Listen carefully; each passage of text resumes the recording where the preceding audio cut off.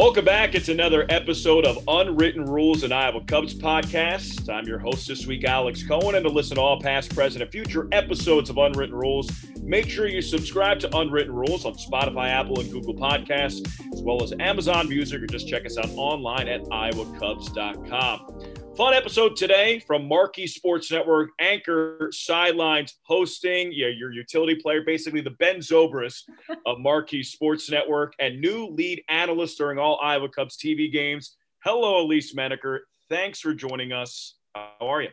Hi, Alex. I'm good. How are you? Good to see you again. It's good to see you again. I'm doing great. Probably not as good as you, but I mean that's pretty tough after the week that you've had. But I am doing just great. Right now for you, first full season of baseball at Marquee Sports Network. Yeah. Fans at Wrigley Field, Cubs at the top of the NL Central, absolute bedlam. What's it been like for you? Yeah, I mean, ever since I started at Marquee Sports Network, it's been a lot of fun. And then you add, all of these elements now, and it's just kind of like blowing my mind, just how much more fun it could be. It has been. Exactly. Yeah. So, because it was interesting, you and I talked about this. So my first day at Marquee Sports Network was the day sports stopped. So I flew out to spring training to Arizona. Like 48 hours later, I was on a plane ride home. No one knew what was going to happen or what kind of was before us or ahead of us. And so now, just kind of like, as you described that, even just to think about it from that moment to now, it's been a whirlwind in the best way. And I wouldn't want it any other way. I think even through the pandemic, it kind of all just works out how it's supposed to. And I think that's just kind of where I'm at with things, is really just probably even enjoying it more. And you probably feel the same way, just after going through the pandemic and with where we're at now. Yeah, you really can't take things like that for granted, covering a baseball game, doing your normal media duties with fans in the stands. I'll tell you what, it's been a lot of fun watching you at Wrigley, interacting with players, interacting with fans. Also, it's been fun talking with you, meeting you when you came to Iowa last week, and you're finally your debut lead analyst on Iowa Cubs broadcaster, Marquee Sports Network, lead analyst. Yeah, that's a great ring to it. Can you tell us how that entire process took shape? When did they let you know, and how excited are you for that opportunity? Yeah, so I'm absolutely thrilled.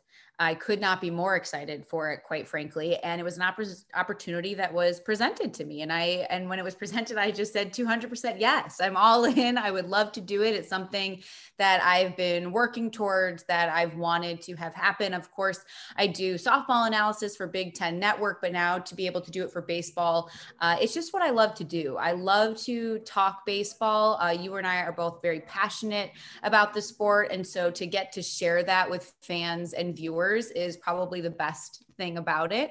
And so pretty much I told you as soon as I could. And from there, you and I together, I really saw it as like a team effort. It's just, the world I work in is I prep. I'm just then, all about the assignment, making sure I'm prepared. And you helped a ton. We were on the call with, you called me with players so I could talk to them over the phone before I got there. And then when I did get there, it was nice that I was there a couple of days before so I could get settled in. You and I could meet, talk. I could see how things kind of go, just the lay of the land, seeing the park, even seeing the players in person, which is always huge.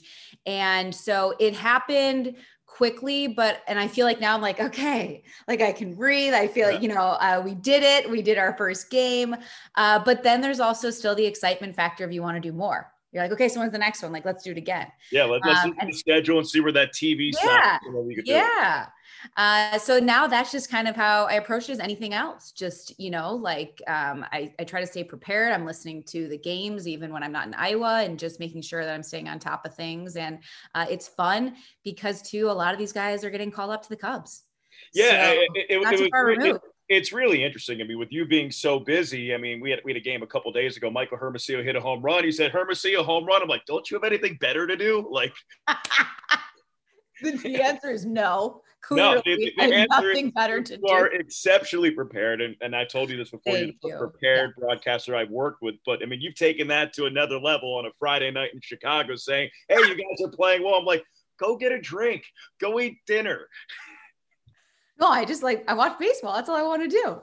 You know, like, no, that is, I mean, it's just, I enjoy it, you know, and it's almost kind of given me too at a time where things can be so in flux during the pandemic to be able to know, like, there is a baseball game on tonight, I can watch that. And it almost kind of gives you, I'm a schedule person. Yeah. So it kind of gives you a schedule, gives you can things put that in your Google Doc at 7 yeah. Oh, I write it all down, Alex. Yeah. I still have a paper, book, notebook, planner. Wow, I am that so person. 1999 of you. Wow, that's really impressive. Yeah, whatever it was. Yeah.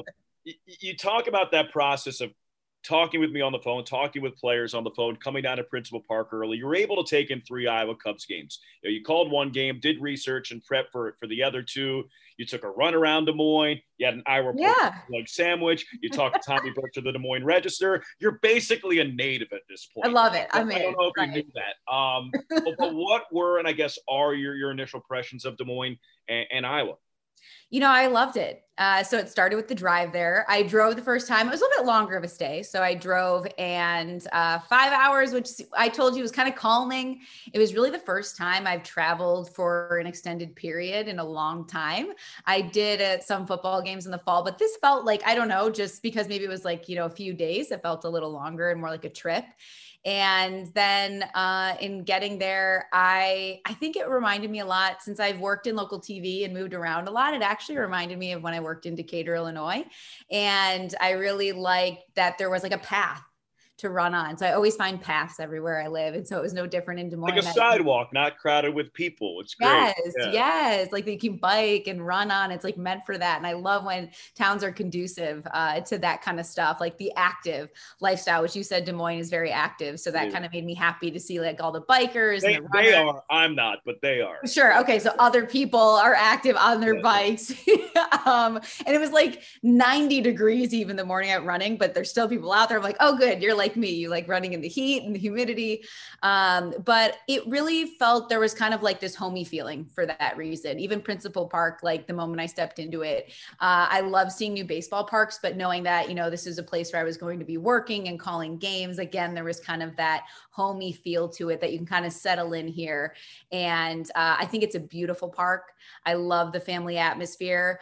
I just, you know, it's all really well done there. And I saw too, what is it? The beer bats? Yes, they're coming back. So there you go. It's fine. We could just put water or like throat coat in there. I'm talking for fans, right? I won't be participating in the beer bats, but I know fans are really excited about that stuff. So yeah, just like it's a fun family atmosphere. And I feel so lucky to be a part of it, because this is all where it starts, you know, like I say the younger, but the lower levels for baseball. This is where guys go through. You took in the entire stadium. You're not just saying that on the surface. I mean, you walked around, you got your steps in, you sat in the, you know, in the bleachers in right field. I mean, you didn't just take a step and you pencil dove into the minor league life. That right field. I love that area. Once I went out there, I couldn't move. And I was like, this is where I'm going to take in the rest of the game. I think it was like the 7th inning. And I was like, yep, not moving. I like this spot. It was fun to just be able to stand out there and get a different view. And to just enjoy it, because it's so rare these days where you feel like you can just take a moment to take in the game. And as you know, as someone who calls every game, you're working. And while it's fun work, it's not often that you get to just sit and watch. And take a deep breath. Exactly. So that's kind of, I use that out there in right field to just kind of, you know, take a moment and really take it in. And because it's such a beautiful park, it made it enjoyable. Like when I use the word calming and peaceful, like I really mean it, because that's kind of what it was like when I went there. It just kind of felt nice. And it felt right. No, I asked you what your favorite part of Principal Park was, and you answered that very. I think that'd be very well. You took the words right out of my mouth, and I couldn't agree with you more. You can't wait to see it full too. With, you know what I mean, just with all the fans and stuff. Yeah, there's a certain whirlwind component to this, and you brought that up. Let's do a play-by-play of your first Iowa Cubs experience. That game was on a Thursday, right? So you drive to Iowa from Chicago, 5-hour ride. You come to Principal Park the next 2 days, and you essentially scout both teams. You talk to players, you talk to coaches, you talk to managers, and it wasn't like you were sitting in the stands for all 3 games with popcorn, peanuts, and a beer, enjoying yourself. You were working. Thursday, full day. You provide like a bunch of press hits. You talk to a lot of people. You call the game with me. Games ends at around 10:30 p.m. Get out of the ballpark. 5 hours later, you're on the road. You're heading back to Chicago, 5 hours in a car, right to Wrigley, work Cubs Cardinals that afternoon. First game at Wrigley Field, full capacity since 2019. I'm exhausted just reciting that. I can't even imagine what it was like for you actually living it. Take us through those 3 days. Did adrenaline at some point ever just take over? 100%. I think all Friday, it was all adrenaline. But it's funny because even as you describe all of that, I'm like, let's do it again. Like, that was awesome. Because it was all really fun, exciting stuff. And I think when something is new too, there is an excitement there, and that's too, an adrenaline kicks in. But that's also how I like things. I like to be busy. I like to be on the go. I told you I was a schedule person. So almost when you describing that, I feel like it kind of gives me a schedule. You just that gives you a routine. The anti-routine gives you a routine. Yeah. Right. So you create the routine. But even like you were saying, just getting to the ballpark a couple of days early. So knowing that, we had things we were doing each day before the game. So just knowing like, okay, I think it was just the day of the game, Thursdays, when I went on that jog. I wanted to make an attempt, not just because I enjoyed being active, but to see a little bit of Des Moines and to take a breath before that game. And so that was kind of my way of doing that morning. But yeah, quite frankly, I think because that's how I love it. You say all that, and it was a whirlwind, and in the best way. And I would do it all over again in a second, because they were also to me such significant events in my life that I'll never forget. I even posted on Instagram that, it was a week I'll always remember. And I meant it. That for sure was a week that I will remember forever, because it was my first game as a baseball analyst. And then first game back in over a year at Wrigley Field, full capacity, goosebumps moment when you hear the crowd there. And then it was one of the most epic games on top of it that you will see and that people will remember forever. So it really was just, so memorable. I was going to say the perfect storm, but I'm not even sure, everything coming together like that. But just fun. Wow. What a stretch. Again, a whirlwind start to Unwritten Rules, and Iowa Cubs podcast. Be sure to listen to all past episodes and subscribe to Unwritten Rules on Spotify, Apple, and Google Podcasts, as well as Amazon Music, or just check us out online at iowacubs.com. Elise Menaker from Marquee Sports Network. It's been quite a journey to get you to this point, but you're covering baseball in a city that you grew up in for a team that you grew up watching. That's pretty cool. Just on the surface. Has there ever been a point over the last year you've been able to, as you say, take a breath and basically say, whether you're in your apartment or at Wrigley Field or at Principal Park, just sit back for a second and say, holy crap, I can't believe this is actually happening? So it's funny you say that, because I get so caught up in work sometimes that I'm just in such work mode. Maybe as an athlete, you're in the zone, that sometimes it doesn't click or it doesn't sink in. And so actually, I think it was probably, maybe something during the pandemic, because I feel like there have been times at Wrigley where I've actually wanted to tell myself just for a split second to take a step back and appreciate it. Because I don't think I've done that a lot throughout my career. And so I've wanted to do that more. And so because of the situation, like you said, I feel so lucky to be living in my home city, covering my hometown team. These were moments that I want to, because I know I appreciate them, I want to just take those split seconds sometime to appreciate them, because we just talked about the whirlwind of a week. You can get so caught up in that sometimes that you forget just those little things that you value so much. And so, there have been moments this year where I just take a quick step back and I appreciate it and I love it. And then I go right back into doing it, because I love doing that too. Was one of those moments meeting Bill Murray? It's not just baseball. It's being up in the press box and seeing the various characters that come up there and sing the 7th inning stretch at Wrigley Field. And you posted a picture of Bill Murray, and I was so jealous. Caddyshack is my favorite of all time. You post a picture with Bill. Yeah, you look at that picture, you're like, oh my God, I just hung with Bill Murray. Cool. That was a moment I definitely was not that did not sink in. I just was I want a picture with Bill Murray. I happened to be doing an interview where he was sweet. So I took a quick picture with him, but he is such a character and he's so funny that like, I was not like, oh, wow, meeting Bill Murray. I'm like, I'm just listening and laughing. And then I don't think it was until like I posted the picture that you forget like, oh yeah, it's Bill Murray. It's like, like don't put it into perspective until people are like, oh my God, like that is like the best Saturday Night Live, cast member ever. And like has been doing movies for 40 years. And it's like a legend of comedy. Yes. And as someone, I love comedy, I did Second City in Chicago, improvisation and sketch classes. And so I so appreciate that industry and that field and to do that. And so to meet someone like him, it's pretty cool. Though that's for sure the moment that you're like, you don't realize it until after. No, think about it until after. Well, you do comedy, you do baseball, you're an Ivy League student. What don't you do? I said you're a utility player. I mean, you really are like. Don't you like to be busy, right?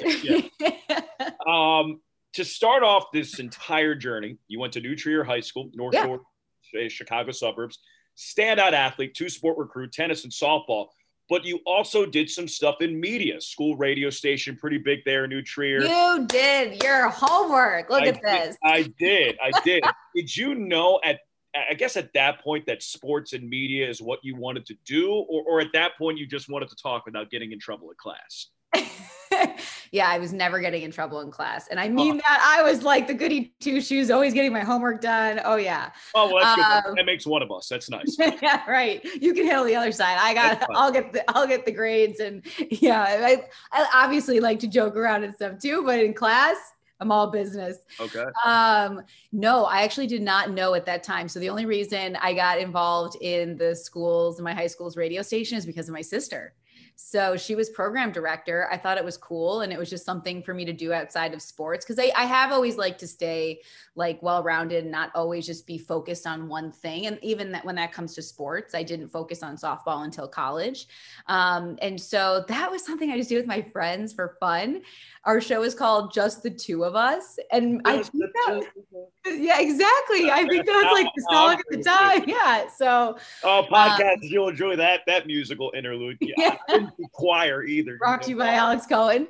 And so that was really just something I did for fun, which I'm glad I did it because so often now I feel like in quote, the real world, I feel like after college, everything just becomes the real world. You're working on, for me, I've always been working on my career. So it was, looking back, I'm glad I just did it for fun. And it wasn't because, I want to, work in sports one day. Cause at that point, I actually thought I wanted to be a fashion designer and design clothes and be Me too. I know, right? Isn't it crazy? I mean, look at us now. They fit right into what my career aspirations were. So at that point, it was just a fun hobby that I followed. She's my older sister, so I was just copying my older sister, and she led the way. She's still in radio. Yeah, I was going to bring that up. I mean, she is an entertainment reporter, so not in sports. Have you guys ever thought about like flip-flopping? She does baseball and you do entertainment and see where it goes? Yeah, the answer is no. That's a hard no on that. Because while I love reality TV and I feel like I could, in some areas hold my own, she does not follow sports. She is not a big sports person. So she, I don't think would have any interest in switching or flipping whatsoever.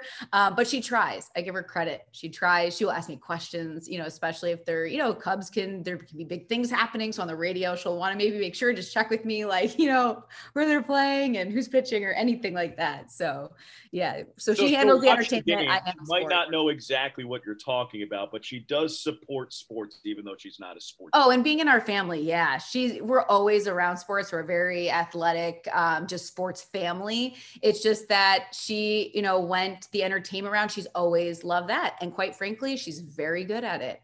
And I'm glad that she found what she loves to do and pursued that.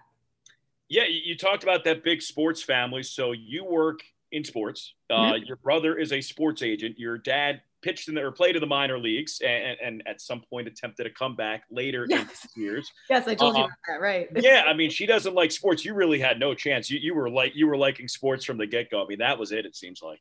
And she played volleyball in high school. Okay. But then it was actually when she got into the radio side of things that she just kind of left sports behind and stayed on that track. And things developed pretty quickly for her. She's worked in Chicago her whole life and has developed, she's Showbiz Shelly. So if you listen to Chicago radio, that's the name she goes by. Her name is Michelle. So I always call her Michelle. But, you know, most people know her as Showbiz Shelly. And everyone in my family has just kind of followed their passion. So it's all very just by chance, you know, that my sister and I are both in media. My parents, they were in media as well. But again, we were not following, or they didn't encourage us even to go this route. They just encouraged us to find what we love. And so that's what the three of us did. And that's where we are. Yeah, well, you certainly are cultivating that passion. You're doing so very well. Getting into the seventh inning stretch of this episode of Unwritten Rules, an Iowa Cubs podcast. Make sure you listen to all past episodes and subscribe to Unwritten Rules on Spotify, Apple, and Google Podcasts, as well as Amazon Music. Check us out online at iowacubs.com. All right, Elise, standout athlete, went to Cornell University, Ivy League, 4-year starter on the softball team. I can imagine you learned a lot about yourself in that time and just the game in general. Do you think those years helped you prep for what you do now, talking baseball for a living?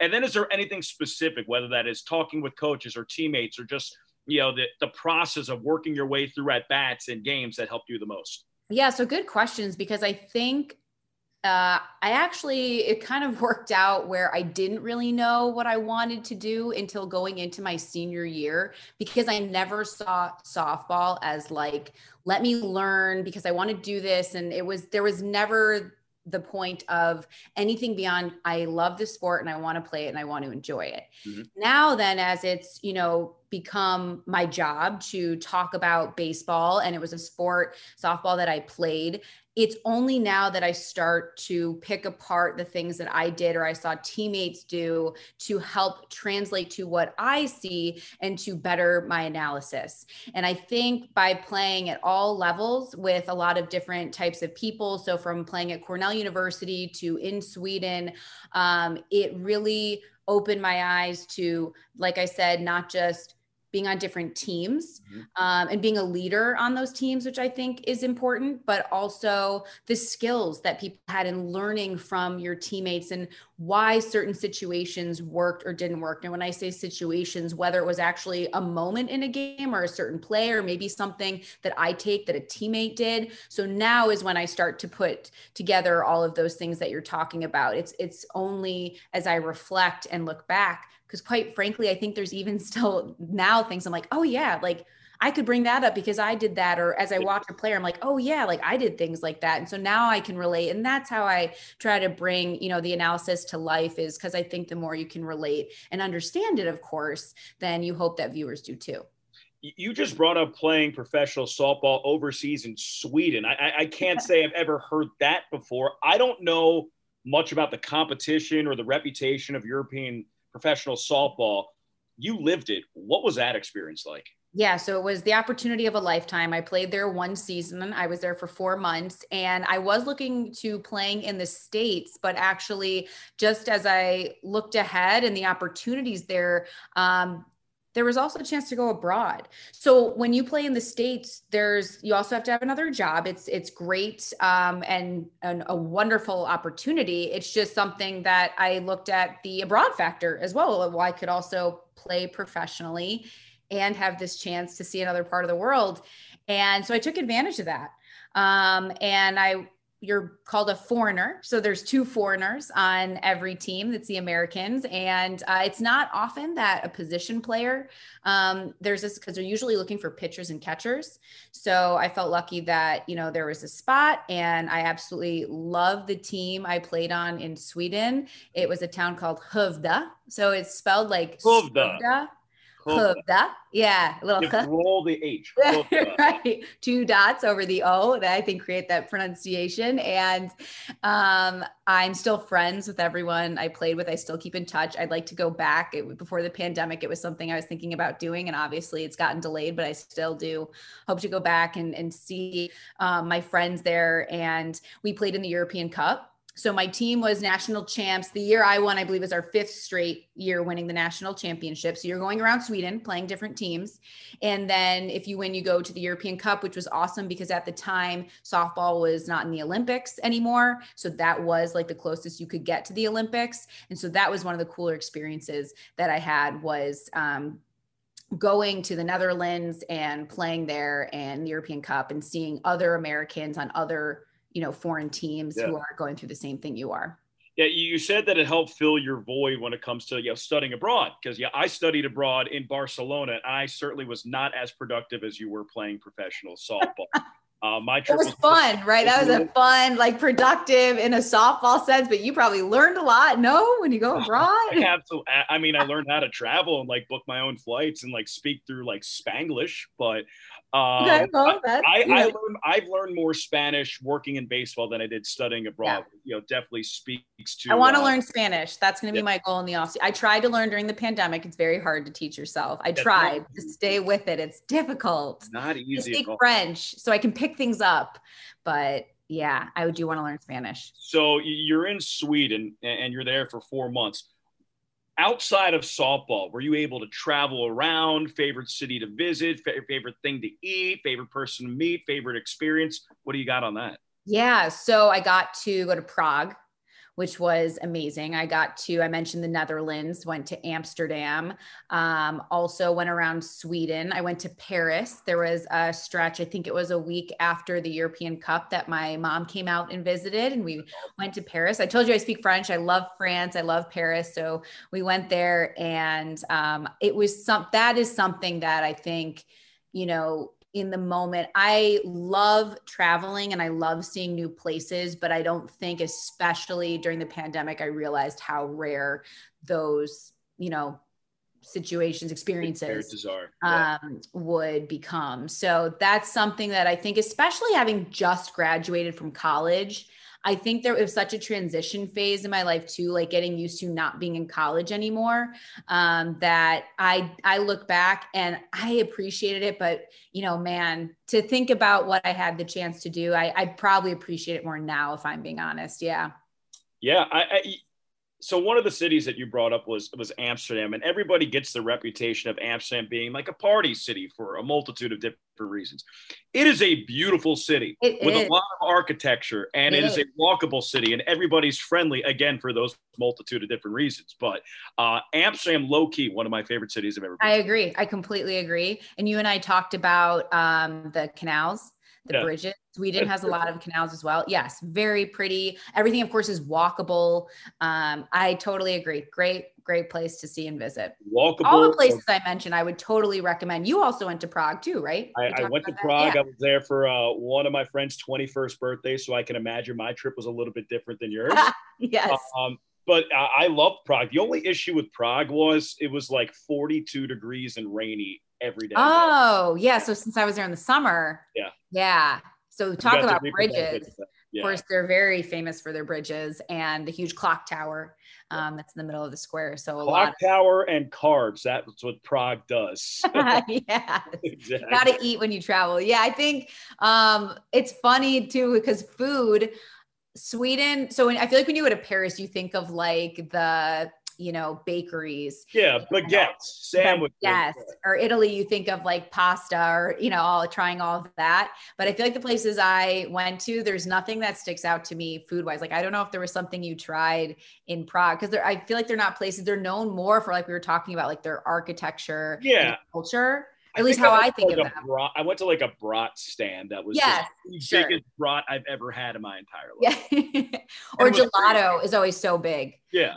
Like stuff like that. But yeah, I think I was so at that time. Yeah. Cause I'm a big food person. I'll try like, no. I love trying new food, but honestly, when it comes to that experience, it was more the experience, which I guess is a good thing, right? That I'm not just telling about all the places I ate. No. And you're also like, you're trying things out. You're not just going to like the local Subway and McDonald's. No. Yeah. I love trying. Yes. Right. Yeah. Absolutely. Final moments of the episode of Unwritten Rules and Iowa Cubs podcast. We took a left turn. We'll bring back to the straight and narrow. One more time, make sure you listen to all past episodes and subscribe to Unwritten Rules on Spotify, Apple, and Google Podcasts, as well as Amazon Music. Check us out online at iowacubs.com. A couple random questions here. So you play professional softball in Sweden. You come back to the States and you work in TV news. And for those who don't know, it's an incredibly tough industry. It's an incredibly isolating industry. Away from home, not always focused on sports. You talked about living, in the middle of nowhere in Decatur, Illinois, then getting closer to Milwaukee, Wisconsin. How did you decide you wanted to go that route? So an internship in Chicago. So the summer, I mentioned how I knew my senior year of college that I wanted to go to television. And it was because of an internship that I had the summer leading up to my senior year. I interned at ABC here in Chicago, and it was the moment I got to cover Mark Burley's Perfect Game. So it just so happens I was working as an intern that day, and just so happens I was sent to that game. Not even, as we saw things unfold, I went there for pregame to get sound. I think it was the only game that summer I sat through, just because it was timing wise, where we could get pre and post game sound that day. So I happened to sit there with the photographer and enjoy the game and kind of get a sense of what a day would be like for a reporter. And then we're starting to see how things are unfolding. And so the rest is history. I actually was on the field after getting sound, interviewed Dwayne Wise after what I think is still one of the best, if not the best catches of all time. And I was in the locker room. And so it was that moment I called my parents after and I was like, okay, this is what I want to do the rest of my life. They said this was the best day ever. And they were like, and I said this in the article with Tommy, but just how, they're like, this isn't going to be every day. And I was like, that's okay. I will take it, the best and worst and everything in between. And so from there, I just started to, as you know, put together a demo reel, they call it, of video clips that you send to news directors and to stations. So I started in local TV. I worked in Columbia, Missouri, Decatur, Illinois, and Milwaukee, Wisconsin. I actually started my career as a news reporter. So it's not that common for, you hear people maybe go from news to sports or sports to news. I was someone who went from news to sports. And quite frankly, that's just, where the jobs were. And so I saw it more as getting experience. Always was trying to work on my sports craft while getting the television experience. Live TV is something that, just takes getting used to. And when people tell you, especially in this industry, to get reps, that is what they mean. So that's what I felt like I was doing there. Put it all together. And I truly feel I wouldn't be the sports reporter I am today without that news background. News is tough. I mean, you were talking about your time in Columbia, Missouri, off the air with me. And it's not just like these PTA meetings. Like, it is hard hitting news, robbery, shootings, crimes. It's heavy stuff. Was there a point in time where you're just like, man, like, I miss sports. I miss softball. I miss the camaraderie.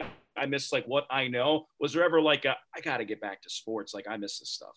So the whole time I wanted to do sports. Okay. So even when I took the news jobs, I still wanted to do sports, and I was going to do whatever I can. So especially in Decatur, I'm so thankful for that opportunity, because my news director was so understanding that even though I was a news reporter, he knew I had the goal to do sports. So any chance I could, he allowed me to fill in for the sports anchors. I went out and shot football highlights. I did sports news stories. I had a sports news segment when I anchored the morning show. So you can see all those pieces come together. But I have a ton of respect for news reporters, because to your point, it is a grind every day. You're typically covering stories. What I missed was just smiling on air, because typically you're doing stories where on air, you don't, it wouldn't be right to be smiling as you're talking about certain topics. And so that's kind of what, it was just my thing, is I wanted to me, sports are fun, and I wanted to be able to translate that and give that to viewers as well, which you can do in news. Everything is not doom and gloom,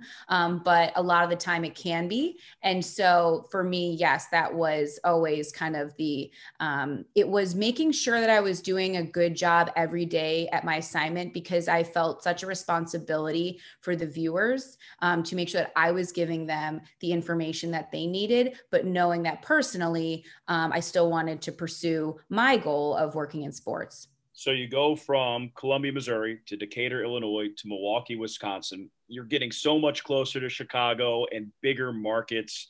And over the time that you were in Milwaukee, Wisconsin, you're doing some stuff with Big Ten Network. Then you get the Marquee job. How did the Marquee job come to fruition? I know that it is a new network starting a year and a half ago. How did that happen? So the minute I heard the Cubs were announcing a network, it was something that I had my eye on and something that I was pursuing because I really thought that it could be a great fit, not just because it was my hometown team and because it was Chicago, but because I love baseball. And so it was a chance for me that I felt really pursue. And you talk about being able to do what you love. I mean, this job encompasses all of that. And so it was something that I just didn't give up on. And I just tried to, contact whoever I could and just, do whatever I could to get this job. And I felt like too, for people who are in this industry or are thinking about getting into it, I don't take for granted the opportunities I had before, because without Columbia, Missouri, without Decatur, Illinois, without Milwaukee, Wisconsin, without Big Ten Network, I feel like it all was a culmination. Everything kind of works towards where you are now. And they say, trust the process. The Philly native in you knows that all too well. Not after this series with the Hawks, but yeah, in general.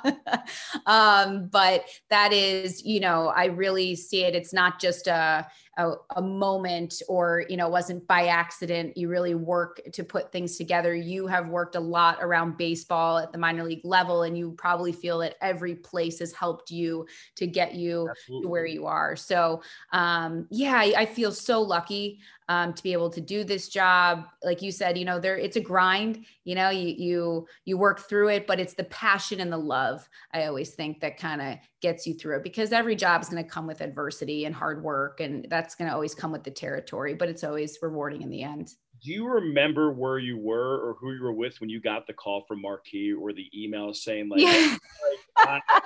I'm coming home? So I think I was coming home from the gym, shocker, me and my active lifestyle.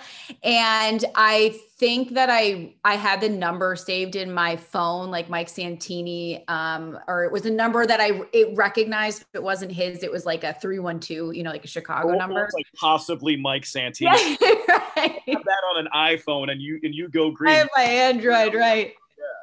But I picked it up and I was right outside my apartment where I lived at the time. There was an L right near it, like an L stop, but I had to pick it up. So I eventually I made it into my apartment where I was then just talking in my lobby where it was a little quieter. But yes, I think that's why I remember it, because the reason I didn't go upstairs is I didn't want to lose him in my elevator. So that's why I stayed outside and downstairs, but I really wanted to take the call. Yeah. So I do remember it. And I just, it was a call that not just for what I described that you remember forever, but I was probably, if anyone saw me, smiling ear to ear. And I was just so happy and thankful. Who's the first person that you called afterwards? Oh, my parents. Yeah. My mom and my dad. Yeah.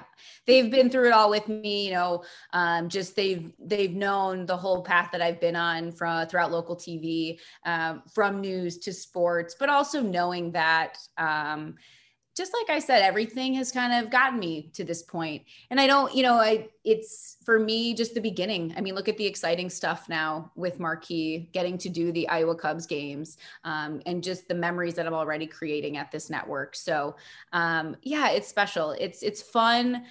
You probably feel the same way when they say, love it and it doesn't feel like work, it's the truth. You don't go to work feeling like, oh man, you're ready. You're excited. I mean, yeah, absolutely. Yeah. To go to a ballpark and that's our office.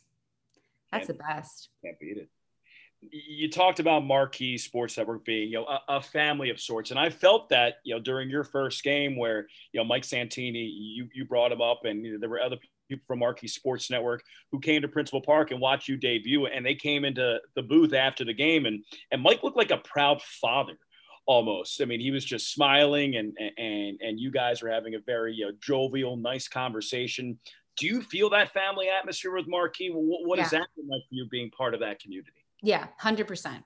The support that I get, not just from Mike Santini and Mike McCarthy and everyone, but the text messages that I got from all of our staff, from producers to on-air talent. So Boog, JD, Taylor, just everyone. I mean, that's not even everyone who Demp, I felt that and I appreciated it so much. It meant so much to me before a big assignment and something that I was doing for the first time, that just like Mike Santini said, you truly feel this is a family atmosphere, and you hear like work family, they truly become like your work family, but sometimes it even feels more than that, like just people who genuinely care about you. And that's what I felt, that they were rooting for me. And it was nice just to feel that. I mean, that's probably even understating it, because even as I sit here, I mean, I'm genuinely just taking it in, and I feel so lucky to work with people like that, because it's a testament to, the people that you work with, that they're good people. And so I can't say enough about how much that meant to me. And yes, absolutely, definitely is a family atmosphere at Marquee. They were visibly, audibly very proud of you. I mean, I know that it was a whirlwind, as you said.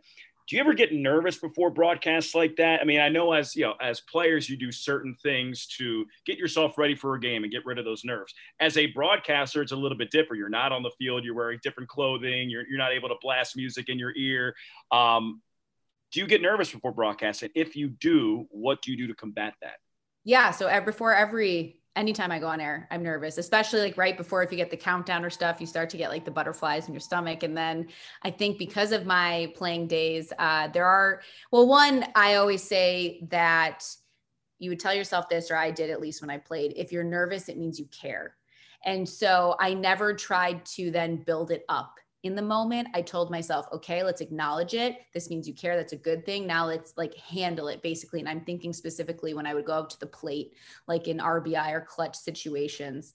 And I actually loved being up in those situations. And I really attribute the success I had to tennis.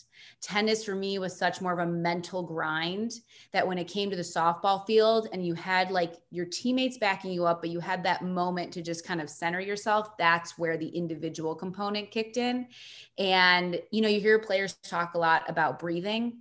I think it really is, just making sure your heart rate stays down, and not building up the moment. So in playing, it was focusing on the fundamentals, like nothing changes in that moment. You just have to keep doing what you're doing. And same thing on air, not building up the moment. I always tell myself, like right before, like, okay, you're just about to have a conversation, like just about to talk baseball. Like, I don't like to build it up, because then sometimes I feel like the nerves can just kind of persist. But it doesn't mean that, they don't happen. It's just, I think, like you said, it's really just about handling them and controlling them, because it's kind of that adrenaline rush that I think we all like too, as part of this job. Absolutely. Absolutely. So it makes it fun and exciting that you get those moments at work, and it keeps it fresh. Well, you learn that breathing is not just an essential function of life for like lung. Right. It's like to keep right. Frame of mind. Yeah. It's there's tricks that you pick up that I think is, if you're speaking in terms of like an athlete, that work for you, because something that worked for me, I told you my teammates, made fun of me. I would go to the plate and I talked to myself. I talked to my bat. I held it up in front of me, and I'm a very visual person. So I like held my hand out to show myself the strike zone, and no one else on my team is doing that, but it worked for me. Every time I'm visualizing it, you just like yelling at your bat. I was like whispering. It's like you're silently talking. I'm not like having a full-blown conversation where everyone, like the ump and the catcher. I don't know which is funnier, you whispering to your bat or you yelling at your bat. I think it's like one of those quiet conversations. It made sense. It still makes sense to me that I did this. It all makes complete sense. I mean, it obviously worked. Right. So if it ain't broke, don't fix it. But It did. It's just about whatever gets you focused. Because if there's anything that I've noticed about this job, or when you play, you have to be so focused. And any moment, like any lapse, is when typically stuff like breaks down. And so when you're at the plate, like you have to be so locked in. And that's when you hear like players, they love the crowd, but you'll hear them when they have to kind of like at times zone it out. It's because you have to just be so in the moment. And that's how you have your success, is because it's fun to feed off the crowd. And then there's times you really just have to lock in. Yeah. Have that tunnel vision. Exactly. One final question before we let you duck out of here. And I think that I've actually been introducing you wrong this entire podcast. Oh. It could be Cornell University Athletic Hall of Famer, Elise. In this past year, you're going to be honored in upstate New York this coming fall. Hopefully it's not snowing there, probably 50-50 chance it is. September, come on. So it'll be Frost. First off, congratulations. That's a hell of an honor. That's really cool. Thank you so much. Secondly, what was it like finding that out? Again, was it a phone call, an email, a letter? How did you find out, and describe what you were feeling when you found out? Because I don't know if our listeners can see this. Elise has some big red Cornell pride in her office with like my nice little like video chat corner, and two jerseys hanging, making sure this is your Cornell shrine. Number 44. But that's awesome. Take us through how you found out. Yeah, it was a letter in the mail, and I didn't think anything of it. And thank goodness I read it, and I didn't just like skim it and throw it out. Money. I was in shock. I was in genuine shock. I had no idea. It was during the pandemic, and as you can imagine, like just with how life was over that year, to get news like that, it was such an exciting moment. Again, I called my parents right away, and it was just nothing that it was never even on my radar, nothing I thought about, but I feel so honored.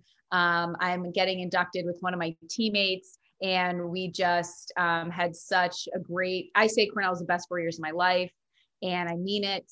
And so we were on, sure, when you're inducted in the Hall of Fame, it's because, of good numbers and individual accomplishments, but I see it as such a team accomplishment, because I don't feel I would have been as successful if it wasn't for my teammates around me. They were so fun. My best friend was still to this day, I was in her wedding. She was on my team. And so we're all, we love going to weddings where you can see all of each other. It's like a little reunion. And that's for me. Anytime you hear an athlete say, what do you miss the most about playing? It's the players, it's your teammates, it's the locker room, and it's the truth. Because sure, I remember, if you want the one moment for me that sticks out on the field, it was when I hit in the Ivy League championship game, I hit the game winning home run.